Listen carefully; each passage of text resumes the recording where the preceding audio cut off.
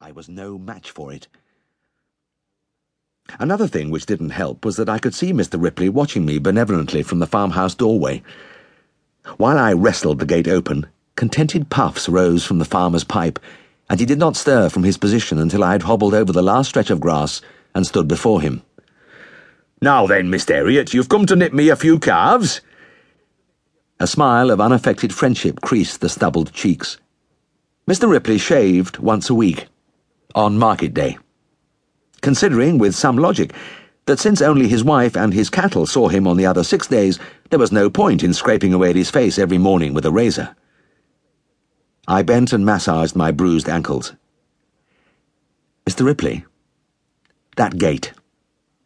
It's a menace. Do you remember the last time I was here, you promised me faithfully you'd have it mended? In fact, you said you'd get a new one. It's about time, isn't it?"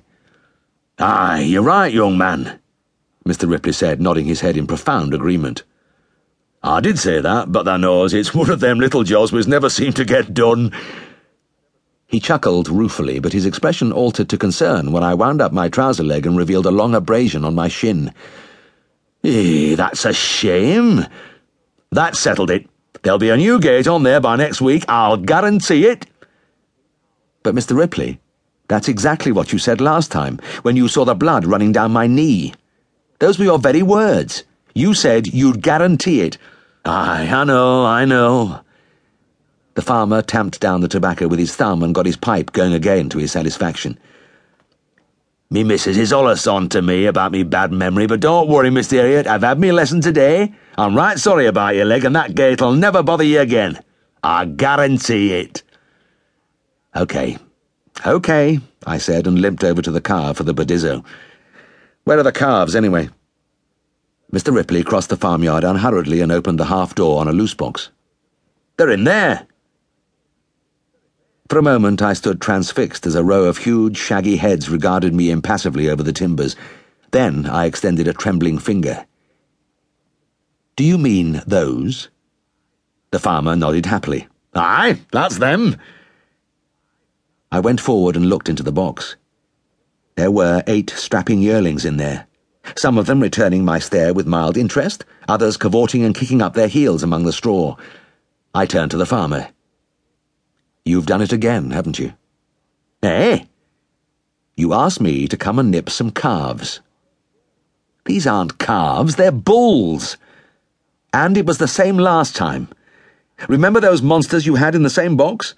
I nearly ruptured myself closing the nippers, and you said you'd get them done at 3 months old in future. In fact, you said you'd guarantee it." The farmer nodded solemnly in agreement. He always agreed 100% with everything I said. "That's correct, Mr. Herriot. That's what I said." "But these animals are at least a year old." Mr. Ripley shrugged and gave me a world-weary smile. "Aye, well, time gets on, doesn't it? Fairly races by."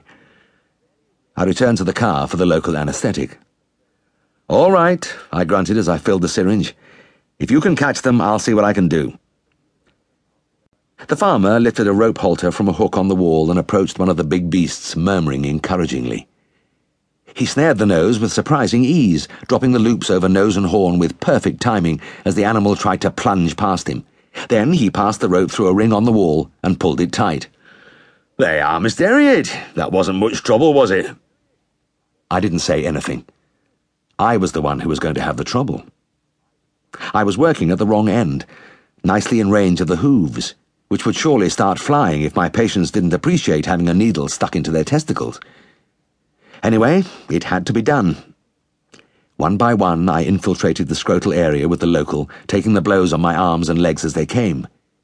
Then I started the actual process of castration, the bloodless crushing of the spermatic cord without breaking the skin. There was no doubt this was a big advance on the old method of incising the scrotum with a knife, and in little calves it was a trifling business lasting only a few seconds. But it was altogether different with these vast creatures. It was necessary to open the arms of the Badizzo beyond right angles, to grip the great fleshy scrotum, and then they had to be closed again. That was when the fun started. Thanks to my injection, the beast could feel little or nothing, but as I squeezed...